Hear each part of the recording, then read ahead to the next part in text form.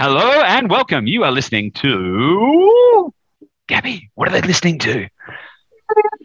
Oh, that didn't come through at all. That didn't come through at all. You're listening to the Investor Lab, guys. And in case you don't know who we are, you've got Goose, and then you've got a faulty microphone. Now you've got Goose and Gabby. Hey, Gabby. Hello, I'm Gabby. Hello.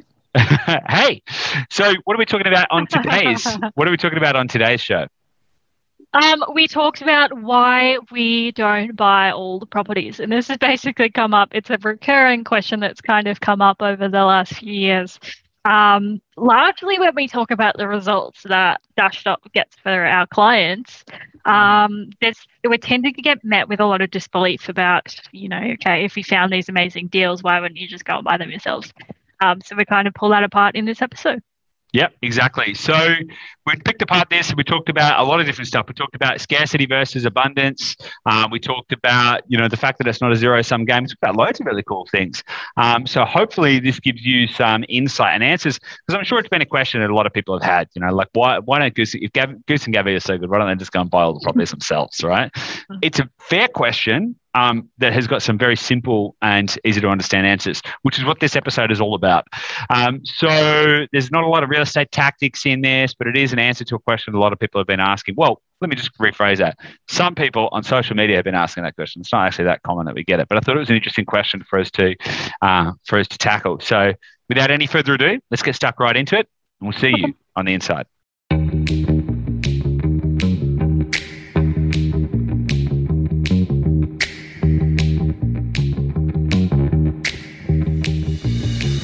Hey guys, welcome back to Lockdown Radio with your hosts. Easy people. It's happening. It's happening. So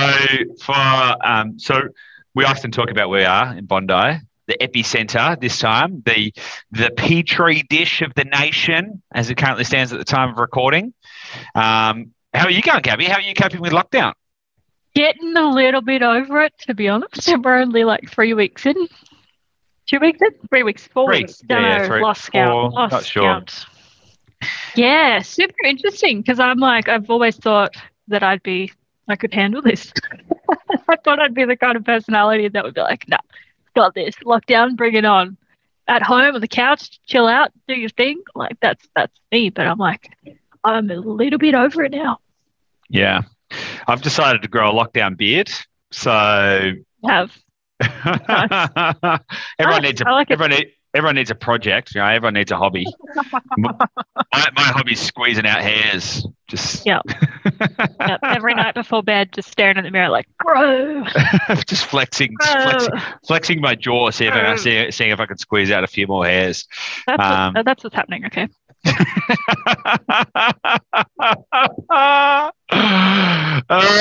Crikey. So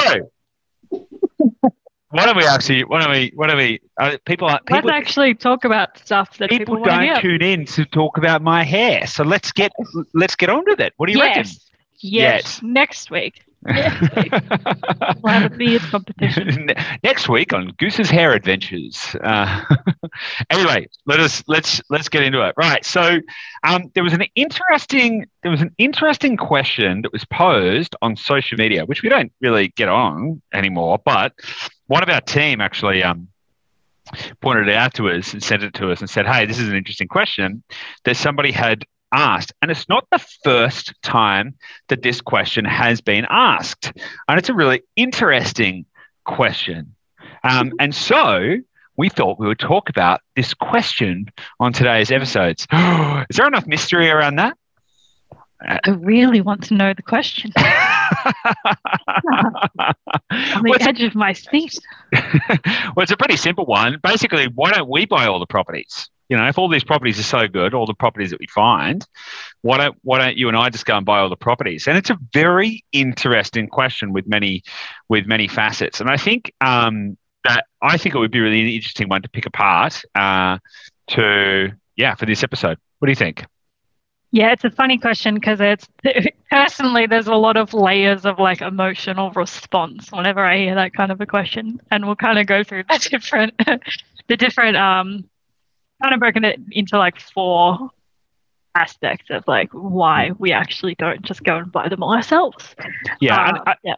I think there's a root cause of the question too, which we've created. We've kind of got four things we want to kind of talk about in this, but we don't actually talk about the root cause, right? So the reason that people ask that question is actually one of the biggest challenges that we face, and one of the biggest challenges that we face as an organization, as a company that helps people, is that our results are really, really good. Now, I'm not saying that to grandstand or anything like that. It's the facts are there. Like the facts are proven that systematically our clients get exceptionally good results. Right now, even though in the current, in the current year, the property markets are booming, so there's a lot of growth and stuff going on. But systematically, our clients are getting between 60 and 200% return on invested capital. Like it's ridiculous. And the problem with that is that people don't believe that it's real, right? The problem is it sounds ridiculous. Yeah, the problem is it sounds untrue, right? But these are just facts, and we don't make this kind of stuff up. The way that we prove the facts is, so we help our clients to find and acquire properties. Cool. Most people who have listened to the podcast probably get that that's what we do. We're a strategic investment property acquisition company. And so what we do is we help them to buy the property. And then what we do periodically is we order bank valuations to check, right? So then we do what's called a performance review. And then when we do the performance review, we say, okay, great, how much is the property worth now? And great, how much cash flow is it creating? And all of this kind of stuff. And we go, great. And then we go back to our clients and we say, hey, just so you know, this is what's going on with the property. And then what we do is we then communicate those kind of average performances and some of the individual case studies that our clients have achieved. We then communicate that outwardly into the world, whether it be via the podcast or other interviews or social media stuff and everything like that. And so where it is coming from is just the process. We've bought properties, we've got bank valuations, etc., and then we're just reporting on the results. The problem is that people just don't think it's true. And so then when you show someone something that seems so far beyond what their ordinary comprehension is, they firstly believe that either it isn't true, or if it is true, then why on earth would you help somebody else buy that? Why wouldn't you do it for yourself? Because they assume that it must be, 1 in a billion or 1 in a trillion or like, a one of a kind, right? Mm-hmm. So there's kind of the root cause of it.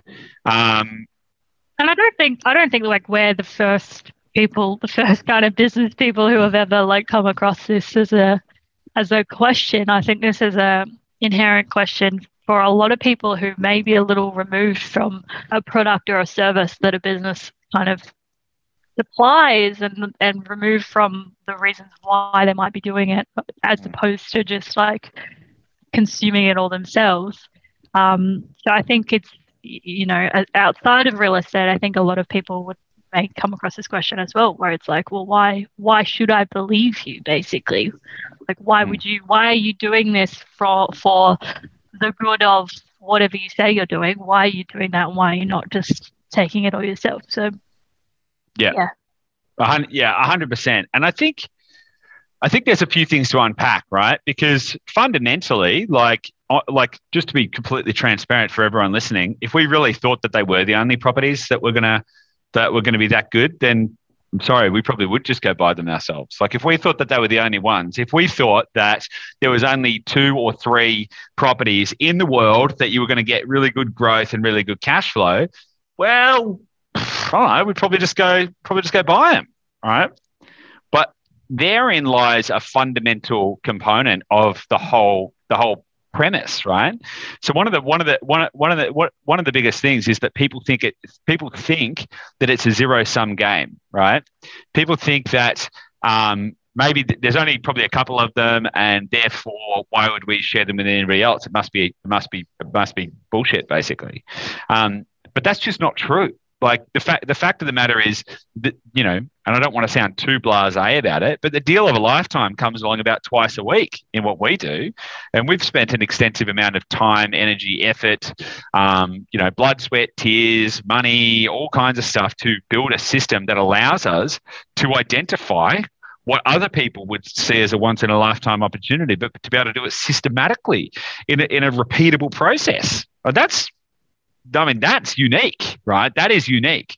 But if we hadn't done that, and if we thought that it was only one or two, well, I'd probably buy one and you'd probably buy one, or, maybe if there was 4 or 5 of them, maybe we'd get one for each of our family members and be done with it, right? But at the end of the day, firstly, that's not true. And secondarily, I think there's an even bigger point to that as well. Like, the whole reason that we started doing this is because we wanted to help other people, So I don't know. What are your thoughts on that, Gabby? Yeah, I think, point number one in all of this is abundance versus scarcity. So as people know, if you've been listening to the show, we're quite abundant people. It's one of our core values is freedom, choice, and abundance. So we've got a deep-seated belief that there is way more opportunity and way more everything, more abundant than people really acknowledge and people really think about. So I was thinking over this earlier because it's hard to say well, there's just an abundance of opportunities and, it's this infinite supply, which is not really what I'm trying to say. I'm not trying to say there is this endless amount of property and you're just not looking hard enough. It's more about the shift from a scarcity of there's only a handful, and people think that there's, not many. There might be a couple of hundred or a very small amount to go around. It's not shifting from that to well, there's billions and billions. It's the shift from there's actually more than you realize, and you just need to either tweak the system in how that you are finding them yourselves, or to tap into a system that is already finding them. And so that's kind of where I come from abundance versus scarcity. It's moving forward from just thinking that there's only a handful into realizing that actually there's more than I realized, but it's still not an infinite amount. Yeah, I think it's a really interesting point, because if you take a snapshot moment in time, there is a finite amount. So fundamentally what we're doing is we're buying properties which are cash flow positive in high growth areas with value add potential, the holy trinity, right? And the whole premise around that is if everyone could do that, then they would, because it's the most unbelievably powerful mechanism that you can use to drive your portfolio faster, achieve your goals faster, and to live a better life. It's fantastic, right? But the thing is, at any moment in time, today, there is only a finite number of properties that are going to meet all of the criteria. There actually is. That's actually true, right? But the way that I think about it, it's kind of like whack-a-mole. That game where you whack one and a mole comes up somewhere else, right? So the thing is, it is absolutely finite, and also simultaneously it is infinite, right? And the reason it is infinite is because markets are constantly evolving. So given a snapshot in time, there might only be right now, today, maybe, I don't know, a couple of hundred properties in the whole country that would meet the criteria of timing, quality, street level dynamics, yields, all of these other factors that make up there's about 147 different dynamic components that make up our assessment criteria, right? So across the whole country, there might only be a couple of hundred today that are going to meet that criteria. Now, that's not many. There's 9.9 million residential properties in Australia. We're talking about a handful of those that are going to be suitable for you to get the kind of results that we talk about.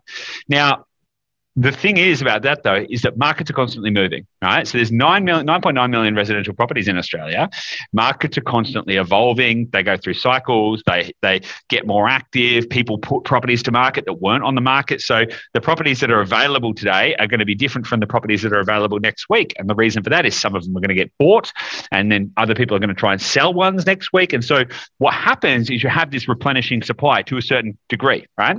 But then also markets change. So locations change, and then yield dynamics change, and so you've got this constantly evolving market. And then you've also got this complete other vector where sometimes there might be properties that are relatively new today, but in 10 years' time they're going to be an established property in an established neighbourhood with different market dynamics as well.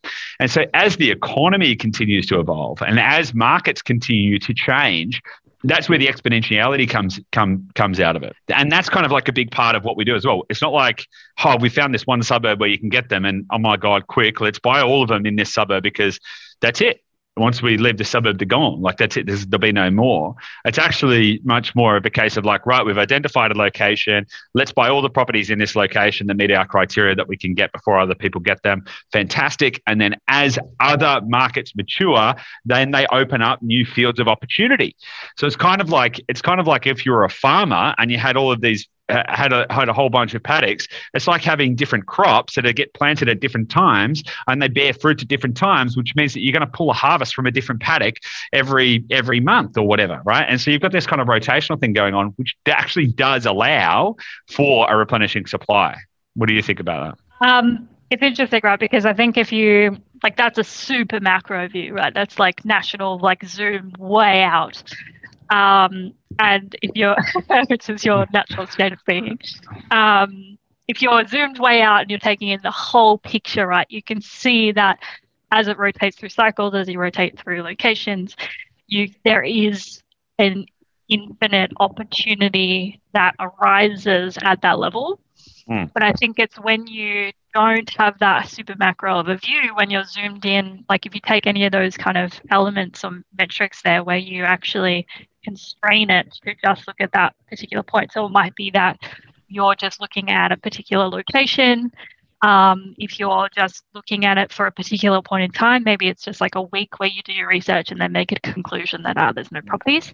Like if you take the picture of, if you use a whack-a-mole analogy again, if you picture you're zooming out and it's like this huge whack-a-mole field and you've got like thousands of whack-a-moles, you can look at it from a high view looking down and you can see how it moves around and you can see that there's a pattern and you can see that there's consistently moving opportunities keep coming up. But if you're just looking at like one little portion of the whack-a-mole board, it might be like a couple of months before you start to see activity and where you're looking. So if you're looking at that the wrong time or you're looking at the wrong location, it's easy to think that there's not anything happening because you're just too zoomed in.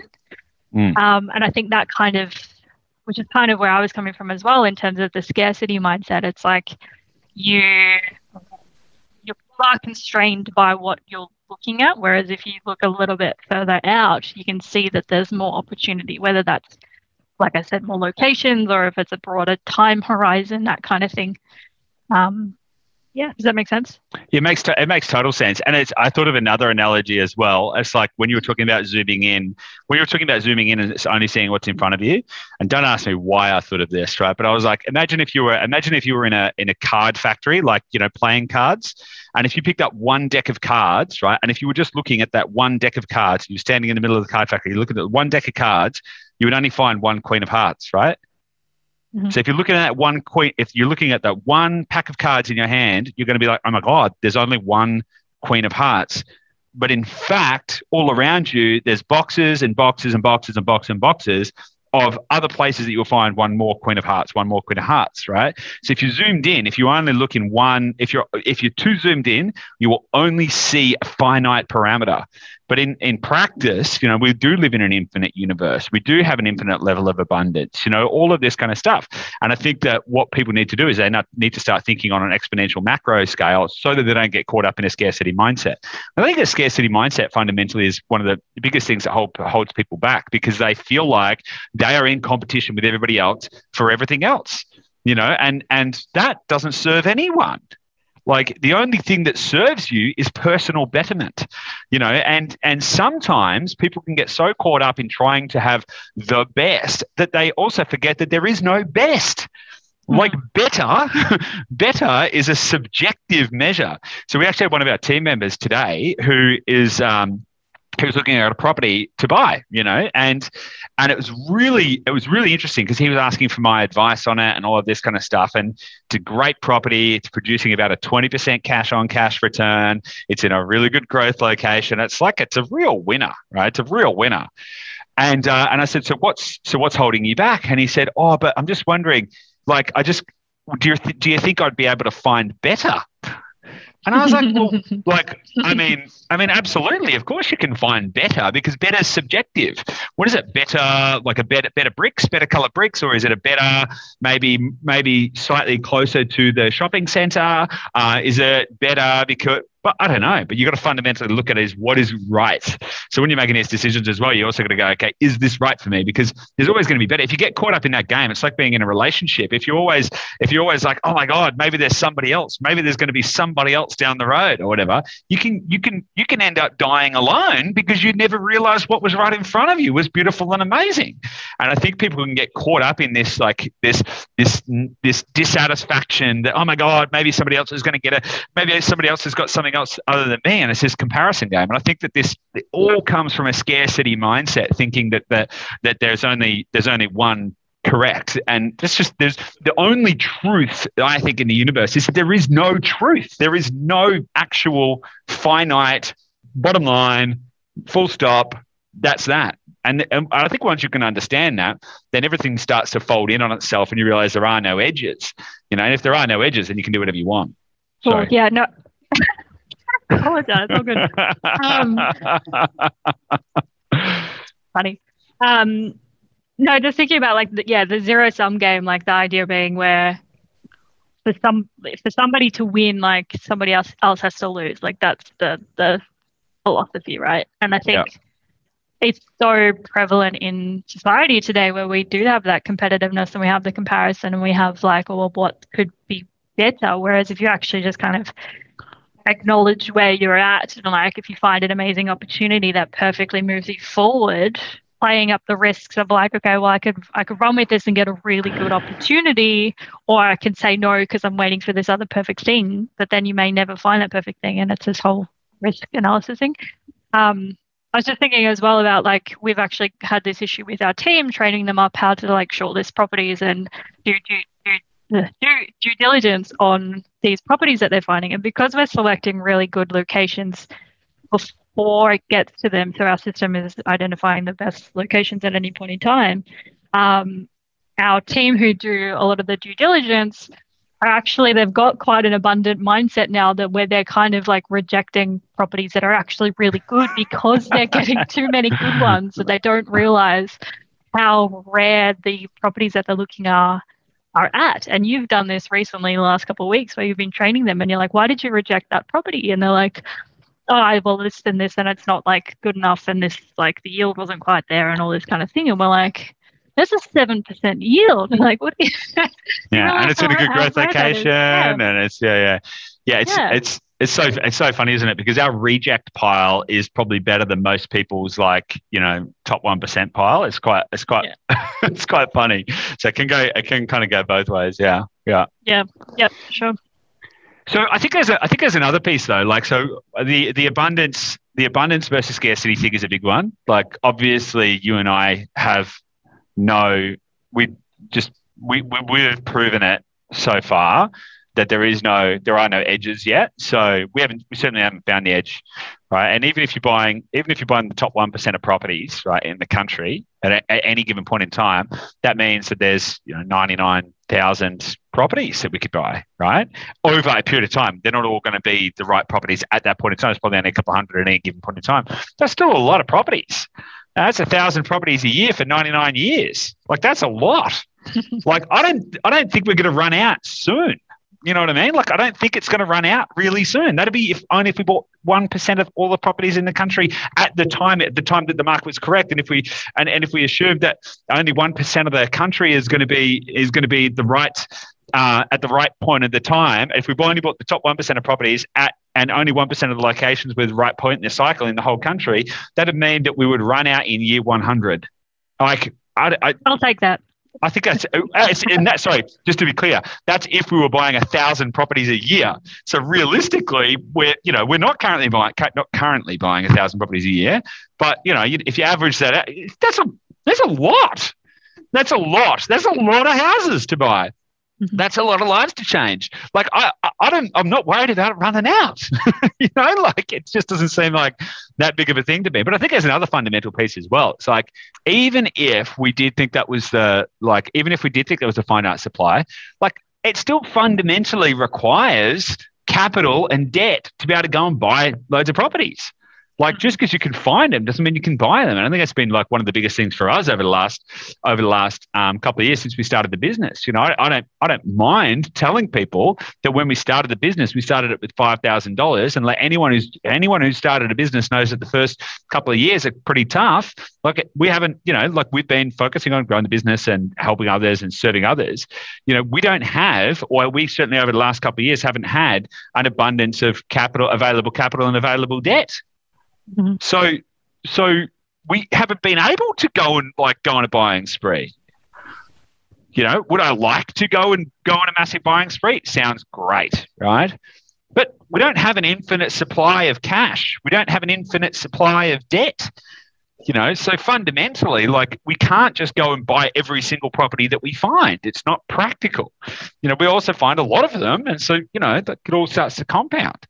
So, and I think a lot of people miss that. And what they're looking for is they're looking for reasons to not believe. Mm-hmm. Right. And I think that's a real shame. I think that's a real shame. There's a lot of magic in the world, and there's a lot of kindness, and there's a lot of beauty. And if you're constantly looking for reasons to not believe, you're living in a pretty dark and miserable place. I don't know. What do you think to that? I think it sounds like a horrible place to be. I choose to believe in magic. You know, I think it's wonderful. Mm-hmm. So. Yeah, no, I think it's interesting because it's actually one of our, you know, criteria, if you will, about like people that we want to work with in our business is that they've got a growth mindset. They've got like this abundant want to believe in the good in the world, and that want to like lean towards believing people as opposed to not believing people. And that's not because we're like trying to find these gullible people that'll buy our bullshit. Like, it's because that's the mindset of people that, you know, if we can impact them, they're probably going to impact other people. You know, if we can find people who are the game changers in themselves and help them to get ahead, then they're probably going to spend their time helping other people. And it becomes this amazing flywheel effect that I feel really privileged to be a part of in having that impact in society. And so I really want to work with people who have that potential to help others as well. So yeah, just that believability, and that like on the front, like the people who would ask these kind of questions of like, well, why don't you buy them all yourselves? Not everyone asks in that way, like a troll, but you know, a fair majority of people will ask it in that kind of a way because they as you said, they're trying to not believe it because they don't really want to believe it, because they prefer to be skeptical, and they prefer to believe that you know, whatever situation they're in is because of something outside of them. Yeah, it's an interesting one because as I'm a passionate adherent to the scientific method. Like, I think there is, as I mentioned earlier, there is no such thing as truth, right? It's only whatever we know now, and it's a constant quest for new answers and all of that kind of stuff. And so what that requires is that you suspend belief to a certain degree about anything. But there's a difference between being a skeptic for skeptic's sake and disbelieving everything and trying to find the fault in everything, and being optimistically skeptical or genuinely curious. And I think optimistically skeptical is taking a position where, you know, you're prepared to believe that things can be great, but you're also prepared to know that there's also a lot of stuff that you don't know, and that encourages curiosity. And I think that that's great. I think that's healthy, and I think that that's actually a hallmark characteristic of someone who does have a growth mindset. Because if they've got a growth mindset, they know that there aren't any edges, and therefore they're curious to find what's next. Right, so it encourages that kind of curious mind, but it's also optimistically positive, and you know, it lives in an abundant state and wants to give to others and all of that kind of stuff. Which kind of drives us to the third point, really. You know, back when we started the business, we literally, I actually still, Gabby, remember the moment that we looked at each other and we were really excited, and we said, "Wow, wouldn't it be amazing if we could just help 10 people? Like, wouldn't that be amazing?" And that was the moment we decided to start the business. Like, nothing's changed. Like, nothing's changed. I mean, we've helped a lot more than 10 people now, like, you know. But the premise of what we wanted to do was to help people. And we made a decision that we wanted to prioritize that over ourselves. And we've talked about this in other podcasts. I've talked about it on other people's podcasts. I talk about this all the time. Me personally, and I think it's the same for yourself, but I prefer you to talk about it. I'm actually not like, yes, yes, I want to be the world's happiest billionaire one day and I want to travel the world in my renewable energy super yacht. Sweet. Sounds awesome. Fundamentally, though, I'm not actually driven by cash. For me, I'm like, I don't know, what do you do with it all? Like, I mean, invest it, cool, but like, it doesn't really change the day to day of things that happen. I mean, what we do what we get to do, what we love. We get to help people. We get to run an amazing business. We get to, exercise, be intellectually stimulated and financially rewarded. I mean, I don't know what else there is. I love it, right? So for me, it's not an escape plan. It's not actually like quick. Let's try and like achieve this outcome so that we can, it seems very insular to me personally, right? And I totally understand when people want to change their lives, and I totally understand the value of achieving financial freedom and all of that kind of stuff. But for me, it's impact. For me, it's how many lives can I change? How many people can we serve? How far reaching can we make this? How do we fundamentally put a ding in the universe? To borrow from Steve Jobs. That's the thing that drives me. That's the thing that makes me wake up in the morning and sit down and look at spreadsheets and think about analysis models, because I'm like, imagine if we could do this better, and imagine what would happen then, and imagine. That's the thing that drives me, the curiosity and the impact. And like, I wonder whether this system that we've built, whether we can use it in China, whether we can use it in the US, what would have to be different about that? Imagine if we could help all those people. Could we change the world? That's the way that I think. That to me is so much more exciting, and in fact, to our own personal detriment, because we don't spend enough time focusing on ourselves, because we're so driven by what we could do exponentially to achieve what we could achieve for other people and to help them create a more macro impact on society. And I think a lot of people have a hard time understanding that. I think a lot of people don't operate that way. I don't know any other way to operate, so. For me, it's normal, but I've come to realize that it's not normal for most people. It's not normal for most people to think like that. And so when somebody says, no, I actually want to help other people, it's often met with a lot of skepticism. Yeah, sure. But what are you trying to get out of it? And that's something I don't have a clear answer for that, other than like, I'm sorry, it's not the makeup. Like, yeah, in some ways, right. I'm so grateful, and I feel so lucky that you and I found each other, because we're exactly the same way, like wired exactly that same way. Like, I couldn't give a shit about my own personal wealth, as you said, like to our detriment. Like, I know that it will come as a result of impact, but it certainly doesn't drive me every day. Like, it doesn't. And I think part of the reason like people tend to not believe when people make the claims of like, no, I'm just doing this for impact, is because I think a lot of other businesses tend to actually bullshit with that, and they will say it because they're like, oh, well, people want to hear that.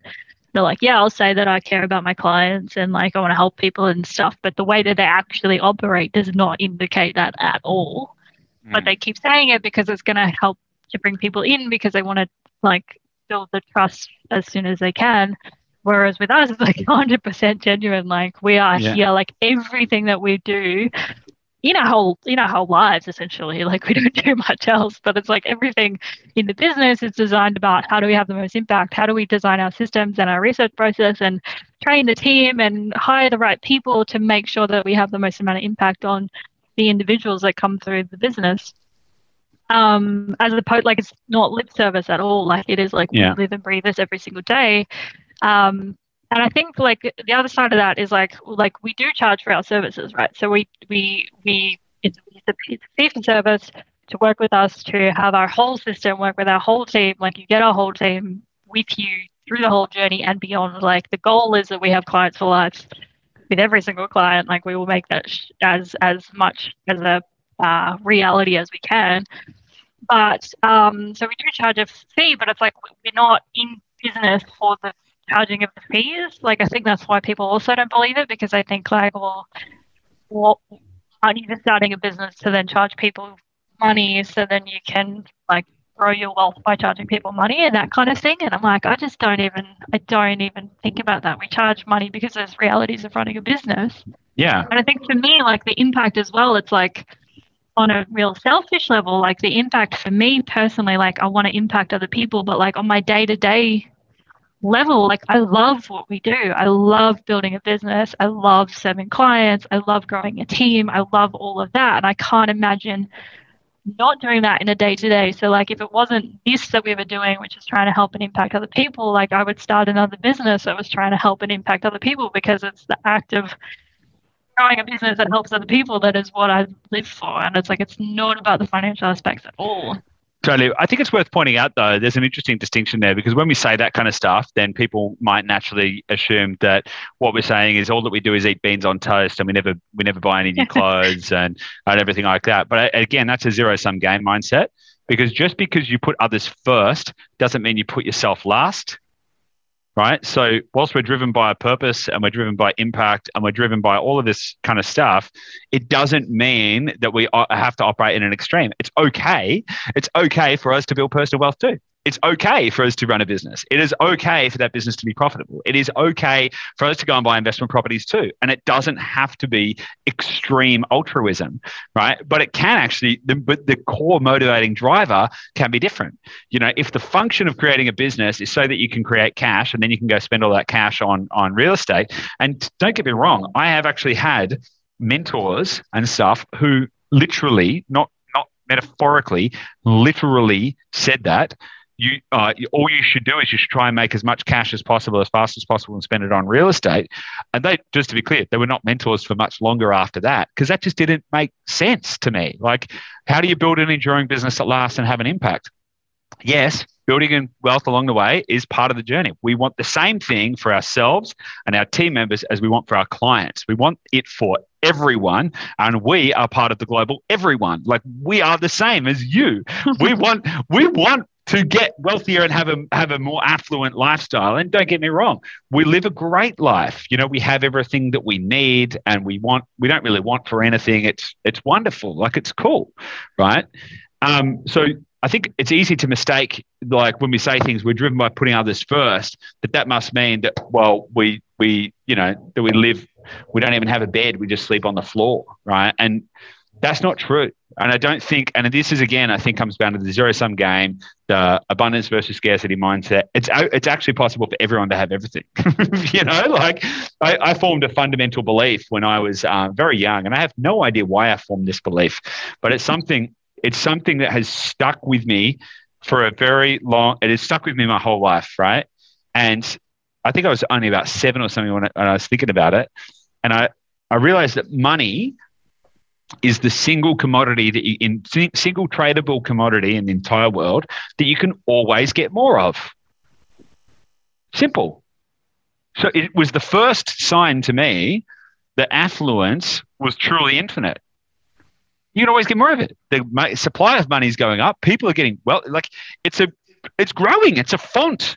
It's just continuously producing more. So therefore, you don't have to play a scarcity game of like, oh, well, if they get that, then I will get nothing. It's like, well, no, we can all have everything. And I think that, anyway, I've kind of waxed on about that enough.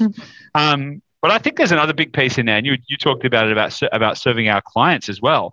And yes, we do charge a fee for our services because what we do is awesome and has a high degree of expertise and a high degree of technology, all of this kind of stuff.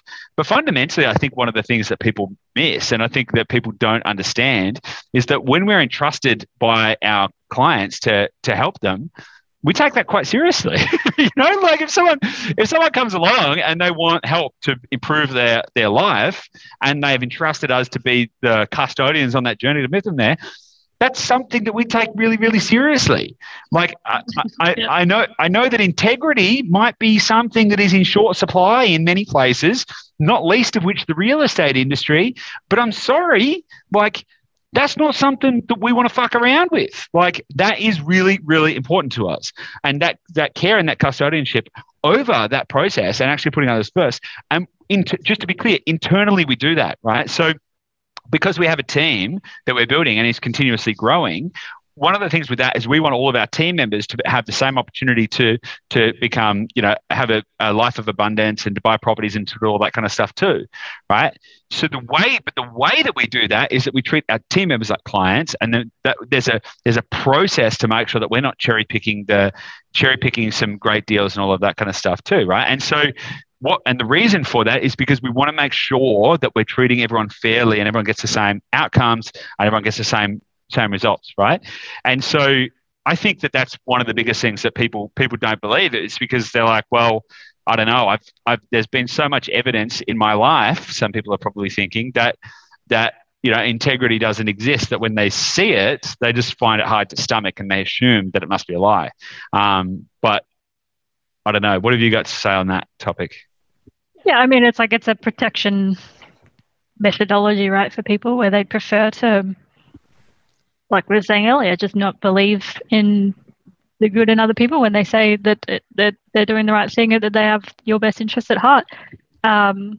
And so it is quite tricky for us. Like, again, you and I are like the same in terms of like we wear so much responsibility on the well-being of our clients and our team and everyone. But like if our clients specifically engage us, like they're coming to us for help, and we are damn well going to show up and make sure that we can help them to the best of our abilities. And it's like as soon as anything goes a little bit curly, we are like there. We are like making sure that they're okay. We're doing 110% to make sure that everything is fine.